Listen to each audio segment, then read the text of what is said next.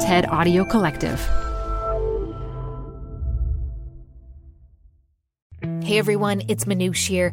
Before we get started, I want to thank our sponsor Cognizant for supporting this season of Zigzag. Later on in the episode, I speak to Ben Pring of Cognizant's Center for the Future of Work about the land of Remotopia. You've likely been living in Remotopia for the past few months, so you don't want to miss what Ben has to say.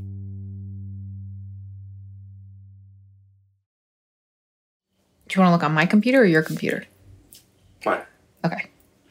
All right. What's your name? What do you do? My name is Josh Robin. I'm Manoush's husband. Father of the two children who we have been with nonstop for several months now. Yeah, but at this moment, I'm really kind of loving that. I know, me too. That's for another episode. We're several months into the... Oh, did you hear my niece? We're several months into the pandemic. And have you looked at our retirement accounts? I have indeed. You have? Yeah, I've definitely looked at it since the market tanked. But the market hasn't tanked. It tanked initially, and then it's since rebounded. And what does this say to you?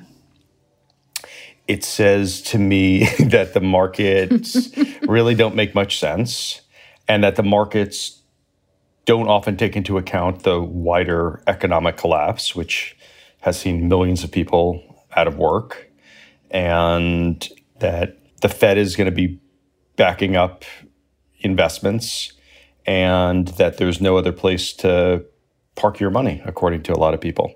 But I think it's screwy. Why do you think it's screwy? Because there are people suffering all over the United States and the world. They've lost their jobs. They don't know when their jobs are coming back. And meanwhile, if you have money to invest, then you're basically doing okay. I'm just looking now at what the NASDAQ index has done, let's say, over the last year. Look at that. So the pandemic, it's like going up, going up, going up. And then it's like there's a cliff and everybody jumps off of it. Wow. What day is it the lowest? March 19th? March 23rd. March went 23rd. down to 6,800. And now we're back past the high that there was previously. That's right. Which doesn't make any sense because, as you just said, all these people are out of work. All these companies are going to be going bankrupt. There's less money circulating in the economy, and yet the investors who are making it look like that, because it's not you and me. We're not selling and buying and making all that happening because we're not touching our money. Right. But all the people who are doing that are placing bets, essentially, instead of putting money into things to actually change things and make things better. Don't you think? I don't have a good explanation for it. We're passive investors, as you say. This is retirement and this is the kids' college. This isn't something that we do actively. No. Do I think that there's a possibility that it'll just tank again? Sure. But there seems to be an irrational exuberance. Someone should coin that phrase.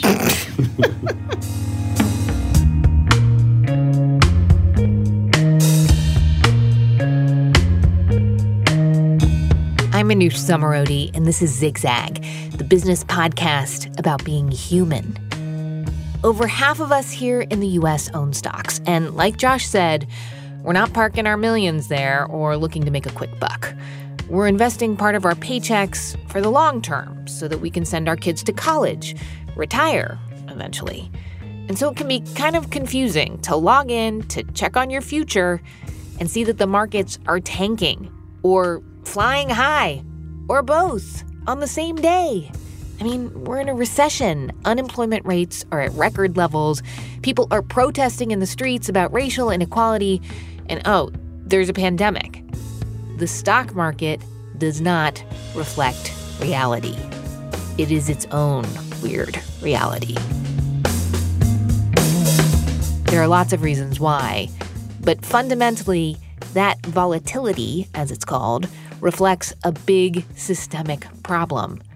Business gets done in the short term. Companies live and die based on how good their quarterly earnings reports look. And if they look amazing, their stock price goes up. They're worth more money. So CEOs will do anything to boost those quarterly reports. They'll hire as few people as possible at the lowest wages. They'll avoid paying taxes. All kinds of antisocial behavior. Now, this is not all companies, but for a lot of them, it's like telling a wrestler that they need to cut weight for the big fight next month. And so all they do is drink water and eat an apple every day. And sure, in the short term, they will make their weight class. Maybe they'll win the fight. But in the long term, they have screwed up their metabolism and their health. That analogy applies to a lot of our systems right now. Faster, faster, more doesn't mean better, healthier, kinder, more sustainable for more people. So, how do we play the long game? That question is at the crux of this new season of Zigzag. 6 episodes about the systems that have contributed to some of the messes we're in right now, through the eyes of 6 amazing people who have ideas about how to fix them. Ways to reinvent business, industries, even capitalism in the name of humanity. You'll also hear their stories of personal reinvention. Me living the American dream and my father living the full-on nightmare, and those coexisting in the same family, that is quintessentially American. I think he was surprised that I didn't want to continue the investment conversation because he had all the leverage in that position. I had this feeling that even as a chaplain, I had to prove my exceptionalism to people. I had to be the best chaplain. Like, what is that even, right? If you're listening to this podcast, you are likely on your own zigzagging quest to find a kinder, more sustainable way to live and work. I know I am. Because we are all facing twists and turns in our careers, our companies, and our lives as never before. Can we align our ambitions with what's good for our fellow humans? Let's find out. Before we dive in, got a quick note for you longtime listeners. You may already know that my co-host Jen Poyant and I dissolved our business partnership. We were pretty bummed and honest about what went wrong. You can go back in your podcast feed and listen to our final recorded conversation. Anyway, stick around for the end of the episode. I will give you an update on Jen and our company, Stable Genius Productions. I gotta say, it is really weird doing this show without her. I'm also recording it in a closet while my kids are sleeping upstairs. Anyway, deep breath. Here we go. Let's kick off Zigzag Season 5, Episode 1, and delve into some of the effed up fundamentals of our economy with this guy. My name is Ries. I am the founder of the Long-Term Stock Exchange and author of The Lean Startup. Isn't his voice so soothing?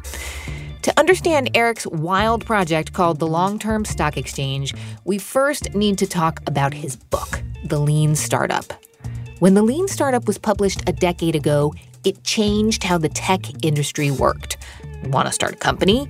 This was your Bible. It was a template for making faster decisions about how to build your business. It still is. Terms we all use now, like iterate and pivot. That's lean startup talk. Anyway, Eric Ries pretty much became the king of the tech bros and nerds, or maybe more like the chief tutor. But unlike some of those bros, Eric is not into moving fast and breaking things, as that old Facebook mantra went. In fact, his latest project is a radical financial experiment, a social justice movement in the form of a new stock exchange. Now, there are only about 13 stock markets in the U.S., so launching a new one is kind of a big deal. And Eric's personal journey from tech wonder kid to realizing we need a new way to measure success for companies and ourselves mirrors much of what has happened to this country over the past 10 years. I had really worked in the technology industry and in Silicon Valley almost exclusively. So I had a very self-contained, very local experience doing the classic tech founder, computer programmer type career path. And then all of a sudden, because of the book, I got this world tour. It was remarkable how wide the applicability turned out to be of those concepts and the interest all over the world in every conceivable industry, in different companies from, 3 days old to hundreds of years old, from, 2 founders in a garage up to hundreds of thousands of employees, nonprofit, for-profit, government agencies, you name it. There were people who wanted to talk to me about lean startups. So my life became very broad. And all of a sudden, I got to kind of go backstage and see how the world really works. It was really fascinating. So as you were getting your world tour, as you mentioned, presumably you were also seeing, like you've just listed some of the more productive and constructive side of building a company, but I'm guessing that you became more and more aware of some of the more destructive, not so societally helpful parts of building companies. So that's a really interesting way of framing the question. So as I went to more and more places and worked with more and more companies, if you talk to any middle manager in any organization of any size, almost anywhere in the world, and ask them, how's it going? What's the health of your organization? You will immediately start to hear about these antisocial problems that their organization has that have their origin in short-term thinking and short-term behavior. I mean, any of you if you have a colleague who works a middle manager in a public company, how often do they complain about the quarterly returns and the slavishness with which companies are run quarter to quarter, target to target, without the ability to make the long-term investments in the humanity of their employees? That problem is on everybody's lips, and it was actually a bit of a shock to me. Why was it a shock to you? I was a former business reporter at Reuters, and, you wait for the quarterly earnings. And it just, when I started as, a young business reporter, I didn't know any better. I was like, okay, this is how it's done. That's right. And then, then you start to see, markets react to how the quarterly things went. And then you start to get older, and you're like, well, wait a minute, we're living our whole lives in 3-month cycles? That's how it works? It's something that our grandparents would not understand. We have gotten used to it through this slow process of decay. So everyone views it as normal. But if you really think about it, even for a few seconds, think about how the pressure there is. Think about how sales for everything spike at quarter boundaries. December 31st is always a way better sales day than January 1st. And the unnatural acts that are conducted to make sure that this arrangement happens, are they actually in the enterprise's best interests? As soon as you start to run the company to produce the correct report, the report is no longer useful as a tool of accountability. And then you got to ask yourself, what is it for? So you were surprised by this. Why were you surprised? I guess I had a very Pollyannish, or I don't know what's the right word. I had a very naive view living in Silicon Valley. We build great companies. We have very much the rhetoric of building companies for decades and centuries, changing the world. That's almost to the point of cliche. So I just assumed as I went out into the wider world that they knew what they were talking about and knew what they were doing. And then as I met more and more of those people and I saw the look of incomprehension on their face as we would start to talk about these issues, what can we do about this problem? If you ask even a senior manager, CEOs, boards, what's the top problem afflicting you? The issue of short-termism is always one of the top 3 things they mention. And they'll go on about it for hours and hours. But if you say, but what should we do about it? They look at you like you're nuts. Well, that's like asking, what should we do about gravity? You don't really do anything about it. It's just a fact of the universe. That's how it is. And for whatever reason, I was surprised by that. I thought that the culture of business at large was that one of a can-do attitude, and we can change things, and things are always improving. And so why is this one issue, one where we have such fatalism about, especially as I learn more, you see it in the root causes of so many of the problems in the world, around sustainability, around inequality, around inclusion, you name it. Corruption, the disintegration of social fabric and communities. Is there an example you're thinking of? Let's sort of you don't have to name names if you don't want to, but of a company that maybe illustrates this issue that you're describing? Well, I'll start with the most boring and mundane, but actually the one that would radicalize me first. You would think, with the ideology of business that we have in the 21st century, that companies would continuously invest in innovation, understanding that to stand still in this day and age is to see your profit margins and opportunities be eroded by an infinity of new competitors.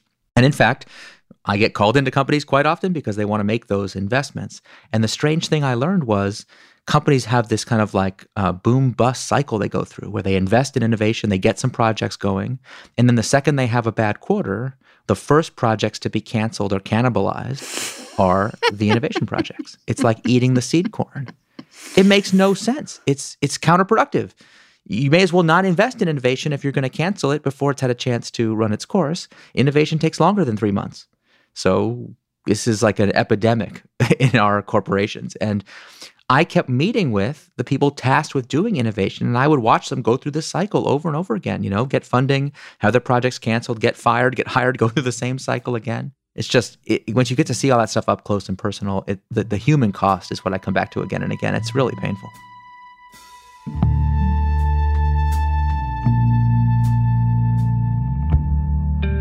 The human cost, like companies not being able to give workers paid leave during an economic crisis because when the economy was riding high, they used all their money to buy their own stock back instead of building up their cash reserves that they could use in an emergency, like right now. Okay, so how do we break this 3-month cycle of destruction? Eric's big answer after a quick break.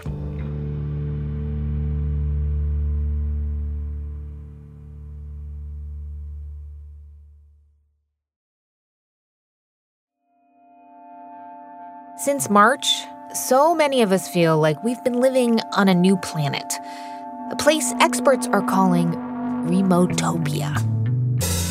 Remotopia, depending on how you pronounce it, yeah. This is Ben Pring. I'm the head of thought leadership and the director of Cognizant's Center for the Future of Work.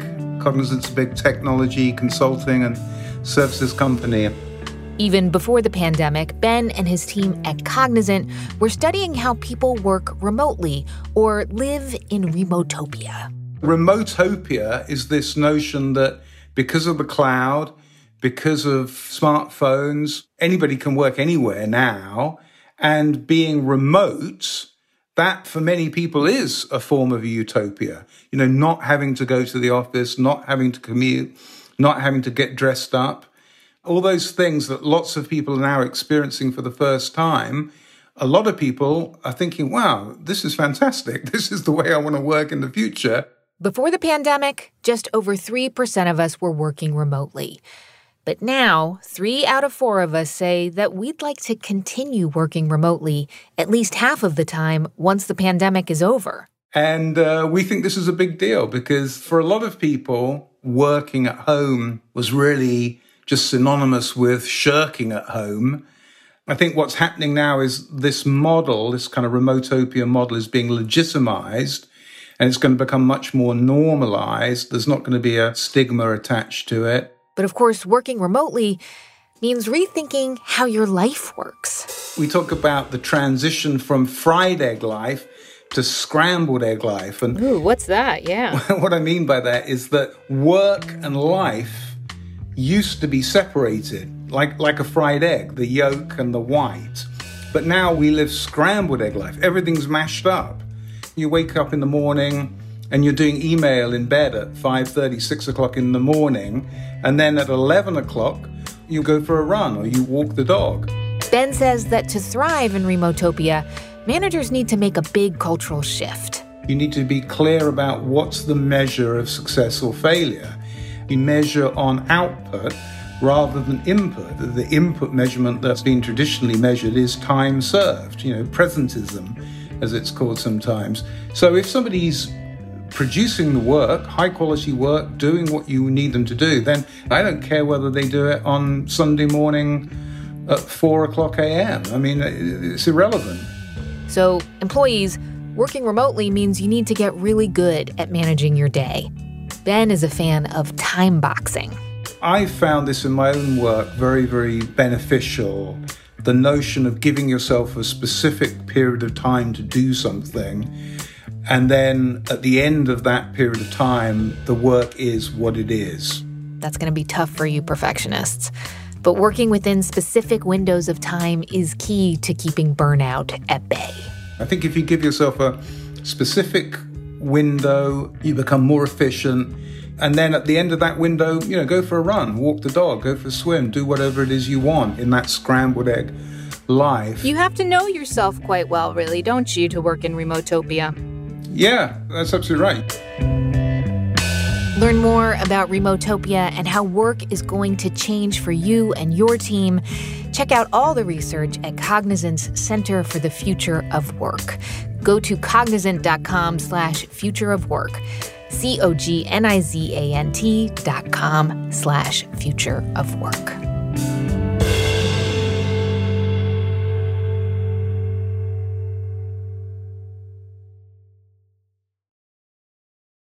We're back. So Eric Ries is this entrepreneurial strategist in Silicon Valley. He writes this mega book, The Lean Startup, and then big companies are asking for his advice. And he realizes those companies have a big problem. They are so focused on quarterly earnings, making the most money they can every 3 months, never mind what would actually be good for the company, for their products, their customers, their employees, or society. Things like investing in a community full of workers who need training takes time. Strategizing with city officials over how you can grow your workforce without making the city too expensive for anyone but your own employees to live there, that takes time. Figuring out new technology that doesn't destroy the planet, it takes time. And so how do you give a company more time? Well, you change the incentive. And that brings us to Eric's nutty plan, the long-term stock exchange, the LTSE. So I can remember coming up with the idea. I was sitting in an airplane, flying all over the country, doing workshops and lectures about the Lean Startup when I was writing the book. So this is 2009, 10, quite a while ago. And if you study the research on what makes companies great, the idea of having a philosophy of long-term thinking is really well established in the literature about it. At first, I was thinking about Silicon Valley, but I eventually realized it had much broader applicability. What could we be doing to create more great companies that have this long-term view? When you first had the thought of creating a new stock exchange, did you try to talk yourself out of it? I mean, were you like... So many times. Oh, my God. I can only imagine. Well, what's funny is I didn't intend to build this, you understand? This is the best part of being an author. You may be familiar. Oh, yeah. You have big ideas. Big ideas. You have a whole chapter of things that other people should do. Yeah, yeah. So if you actually go back to the Lean Startup, the last chapter is kind of future directions for the ecosystem and a whole bunch of ideas that people should do. This was just one of several. I didn't ever dream that it's something that I would have to do. And for years after the book came out, it was like my cocktail party conversation. People say, oh yeah, hot shot. I remember doing a Wall Street Journal interview where they were like, well, what other, Lean Startup's big, what are your other big ideas? And I was like, oh, here's one for you. And they later wrote a column that was like, this guy is crazy. Look at his crazy idea. Ha ha. I think I read that article and was like, oh. Yeah, right? Yeah, this would change everything. It's amazing. So it was my conversation. I would just say, hey, I think this is an interesting idea. Someone should really do something about it. And what was wild is to watch, people had just very extreme reactions to it. We should just lay it out. What is the idea? Like, just lay it out for me.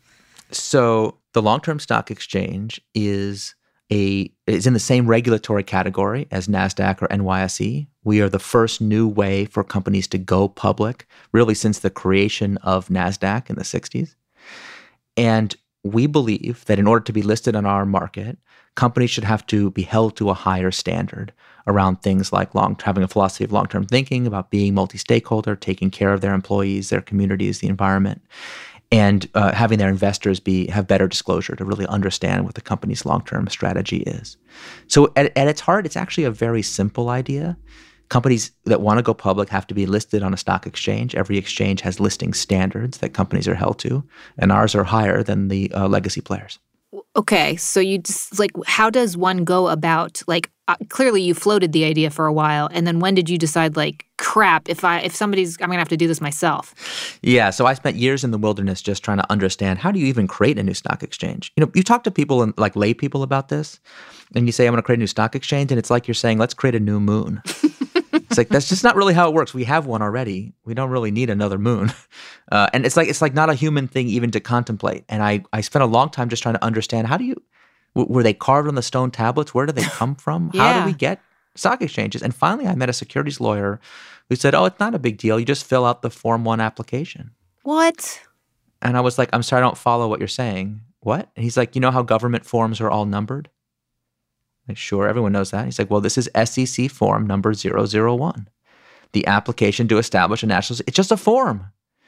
Now, it's a complicated form. It's 200 pages long, and it takes several years to fill out. But it's not mystical. Congress, in all its wisdom, laid out a process by which new stock exchanges can be created. It's kind of old, creaky infrastructure. That's a lever we don't pull very often, but we still know how to do it. And that's been my journey, over now several years. We first raised money for this in 2016, I think. So if you think about from 2012 to 16, it took me all that time just to figure out how you would do it. It took us about 3 years to get the SEC approval, which we got last May. Congrats on that. Yeah, thank you very much. And yet part of this is just taking a monumentally big idea like this and just breaking it down one step at a time. I was like, okay, well, what has to be on the form?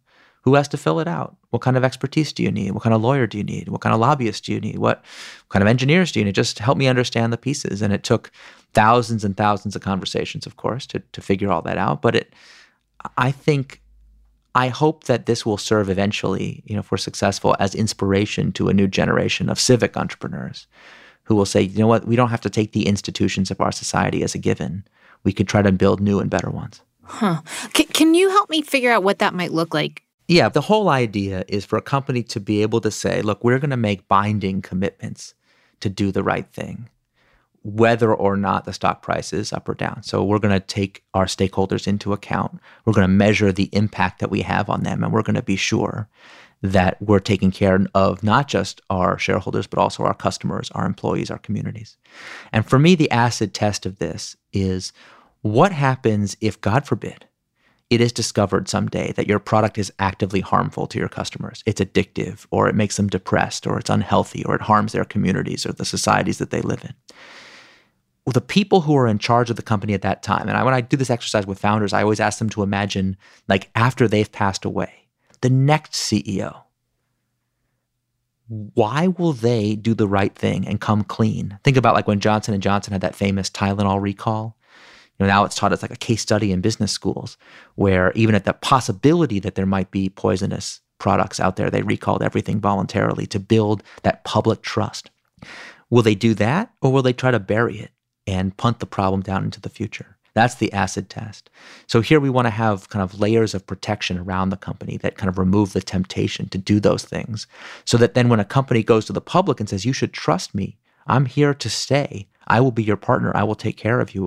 When they go to their employees and say, we'll be a good employer. When they go to communities and to politicians and to all the partners that they have to deal with and say, we would like to be your long-term partner. You can trust that we are looking out for win-win opportunities for you and for us, that any of those people would have any even iota of reason to believe them. I remember talking to someone I knew who, we were talking about someone who was on a board, and they had voted for this company to be sold to a right-wing company. And I was like, I just can't believe they would vote like that for this company to be sold. And they were like, well, I get it, because her obligation is to the board and the shareholders. It doesn't matter what would be good for society, yes, or what she thinks is the right thing to do. That's irrelevant. Yeah, and it's absolutely mind-boggling that there are people who really believe that is the right way to run business. So a big part of LTSC is just to say, why don't we partner with the long-term shareholders and figure out with them what's really in the company's long-term benefit? And that's where I think you can reclaim the kind of unity of purpose between corporations and a healthy society. Since for most companies, it's actually counterproductive to harm your employees, to harm the communities in which you operate. That can help you in the short term, but we've seen so many examples over the years where that's really counterproductive in the long run. So if somebody listening is like, okay, I want in on this, what companies can I invest in if I believe in, this idea of companies that are thinking about the long-term effects of the products they make and the well-being of their employees and all those things? We're working on it. We're not quite there yet. We like to joke that we have acquired, it's like we acquired the world's most expensive taxi medallion. Uh-huh. We have gotten the license to operate this new exchange. We are not yet driving the car around. So we're still in the process of working with the regulators to get the servers and the infrastructure booted up. And what we will do then is we'll act almost like a certification agency, like the companies that are willing to list or dual list under our standards, that they'll be the ones that the public can trust have this long-term philosophy. So I'm not allowed to talk about the specifics of who those companies might be, but suffice to say, we're very optimistic about this next generation of companies and the investors that work with them. I think have a really different value system, a really different ethos around what actually creates value for the long term. And this is what gives me hope, because I now know several companies, I think, that are gearing up to meet this standard. And the standard is, if I come to you, the public, and say, I'm a good citizen, I'm going to be a good company, not like the ones that have come before. I'm going to take care of people. I'm going to do right, not just for the sake of like virtue signaling and social justice. I'm going to do right because that's ultimately what's in the interests of my long-term shareholders and the longest-term stakeholders in any company. They're your employees and the founders themselves and the communities that you're going to be operating in potentially for decades. I think if you took, like if you could somehow arrange it, just to do this as a thought experiment, imagine that every corporate executive in America, by magic, had their entire net worth tied up in the value of their company 10 years from today. So they lived in poverty for the next 10 years, but then they would have reaped this massive reward. They could access their complete net worth, but only if the company was healthy and solvent at that time. Does anyone really believe that under those incentives, these same people would be obfuscating the climate crisis, or would be not investing in communities, or like all these problems that we're dealing with? They'd be like, well, it's not my problem, it's somebody else's problem. They would feel those problems so much more acutely because they'd be like, oh my God, if this problem is still happening 10 years from now, my company's not going to be worth what I want it to be worth. And isn't that really what their shareholders would want them to be doing? We want to move in that direction. And I think if we do, we will start to see corporate actors, and because of their influence on political actors, also political actors start to take those long-term problems much more seriously.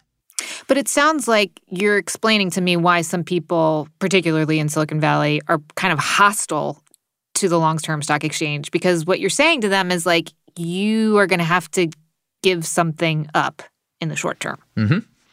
It's a trade. We've always conceived of this as a bargain, a grand bargain between investors and managers. Everyone give up a little bit in exchange for we have more valuable companies. So yeah, our standards are hard, right? Everyone, like, you won't make as much money in the short term potentially. We don't allow companies to have like really short term oriented compensation systems for managers. We require companies to do more, not less disclosure, and we ask that corporate power and economics be shifted away from the short term investors and toward the long term investors. Like, those are real. For something to be meaningful as a certification, as a signifier, it has to be real. It has to actually be painful. The fact that it's somewhat difficult is the thing that makes it valuable. So at the end of the day, will anyone really be willing to sacrifice the short term for the long term? I don't know. It's an experiment. We're going to find out. But let us have an end to all this rhetoric about changing the world if we're really just in it for the quick return. Can we dispense with that, please? So we get confused really easily about what actually creates value. And you got to go back to the fundamentals. I think Peter Drucker said the purpose of a corporation is to create a customer, like serving humans in a positive sum way.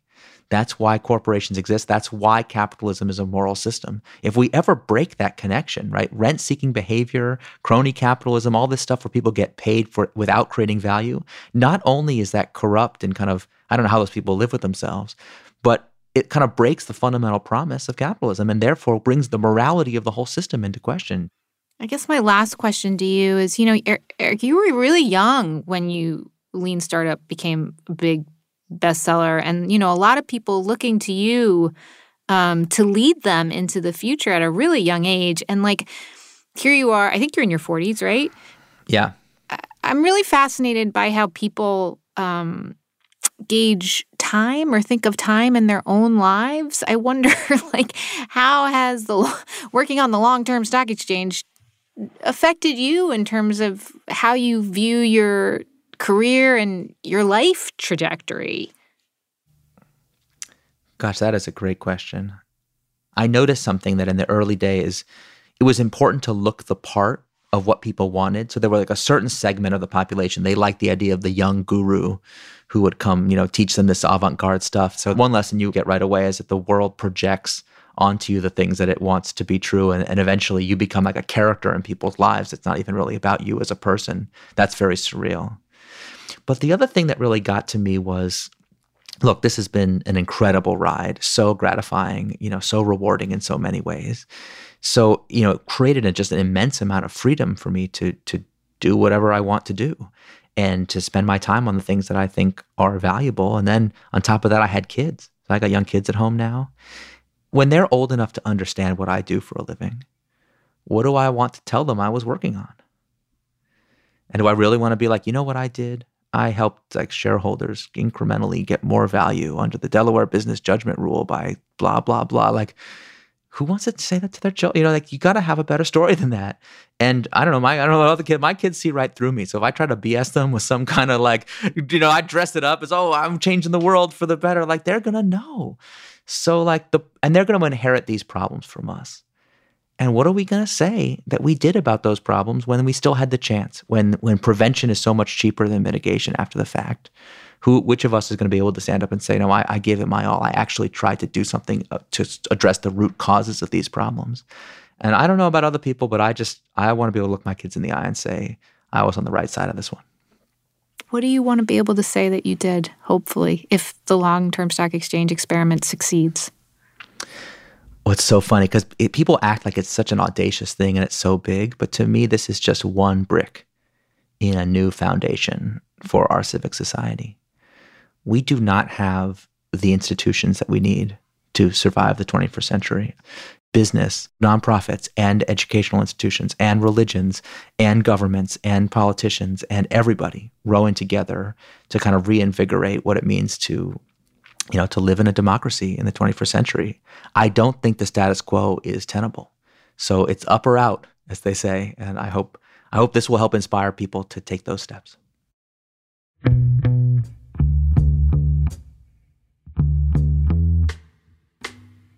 You never can look into someone's soul and know for sure if they're being sincere in what they say, no matter how well you know someone. So I know a number of founders who are saying the right things. And they're starting to say it publicly too. They're going to be good for society. They're going to be climate neutral, or they're going to be multi-stakeholder in their view. But to me, this is all about actions speak louder than words. Eric Ries, I am so excited to introduce your big idea to our Zigzag community because it's really exactly what they're thinking about. And I think people are understanding there are problems, but now it's time we need to talk about the solutions. So I'm really grateful to you for your time. Oh, thank you. It's really my pleasure. And thanks for the interview.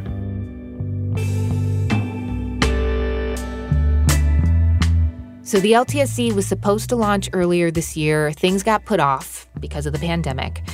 But just before this episode came out, I checked back in with Eric to hear what he's thinking and if he's got any work advice in light of all the recent news events.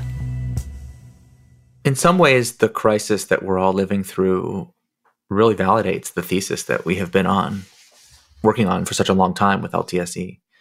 So many of the problems we're dealing with now are the result of an epidemic of short-term thinking over the past decades, where we just didn't make the investments that were needed. And you see that in a lack of funding for basic science and research. Think how much better off we would be if after SARS-CoV-1, we had made the long-term investments in therapeutics and virology that would allow us to have a vaccine already potentially for this class of coronavirus.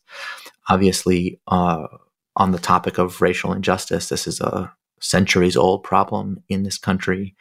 And the fact that we're only now, as the majority population, waking up to our obligations and the need for change, think how much better off we would be if we had made those commitments to equity all along. And so I think there's a sea change underway. Corporations that have a long-term multi-stakeholder philosophy are reaping the rewards of the brand benefits of that right now. You've seen who has a real people-first philosophy and who doesn't. And the ones that don't have come across as ham-handed. They've had crisis after crisis in terms of their public perception. They've had problems with their customers and their suppliers and their investors and their vendors and their broader community.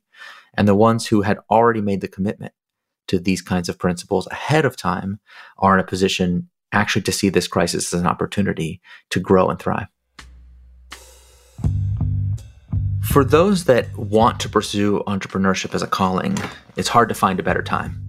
The big needs of our society are more evident than ever, and people are paying attention more than ever. So if you can find a solution that is really aligned with this crisis, you can get adoption, traction, attention much more easily than before.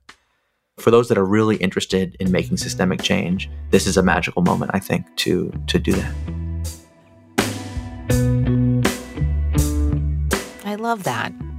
This period right now feels hard, heartbreaking, frustrating, but when it comes to changing how business gets done, it could be magical.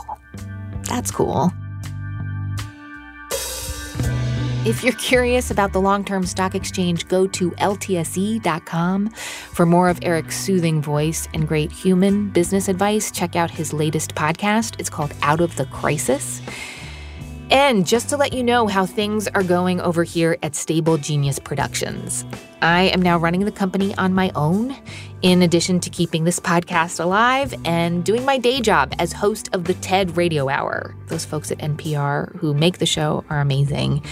And Jen is doing great. She adopted a new dog. They have totally bonded. You can check out her Instagram at jpoyant, Poyant.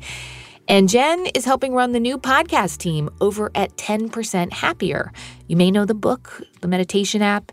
Anyway, it's a great fit for her, and she says hello to all of you, dear listeners. Okay, like I said, 6 weeks, 6 dynamos this summer. Next week, I identify as a Black gay woman, and I couldn't find anyone who looked like me who was making investments in people who look like me. Investor Arlen Hamilton, another great voice to listen to, and someone who is hell-bent on changing the system. She is a force. Don't miss this episode. Subscribe to Zigzag so you get it automatically wherever you listen to podcasts. A couple quick notes before we go, important ones. I, of course, want to hear what you are wrestling with, what you are trying to change in your own life or in your work or business. I'm the queen of listener voice memos and podcasting, OG. Please record a note to me on your phone and email it to zigzag@stableg.com. That is zigzag@stableg.com. I will start including listener voices in episodes to come. They really inform the show. They really help me understand how I can be helpful to you. So please do email it to zigzag@stableg.com. Oh, and please also go to zigzagpod.com because that way you can see the amazing artwork that has been commissioned to go along with each episode this season. And you can see the new logo for the podcast. Well, I guess you can just look down at your phone right now. But also, the artist's name is Ries. She's awesome. Jen found her. Or if you're like, Manoush, this is all too much work, totally respect that. I can send you directly the episode and the cool artwork, plus other cool ideas and links that I find for you in my newsletter.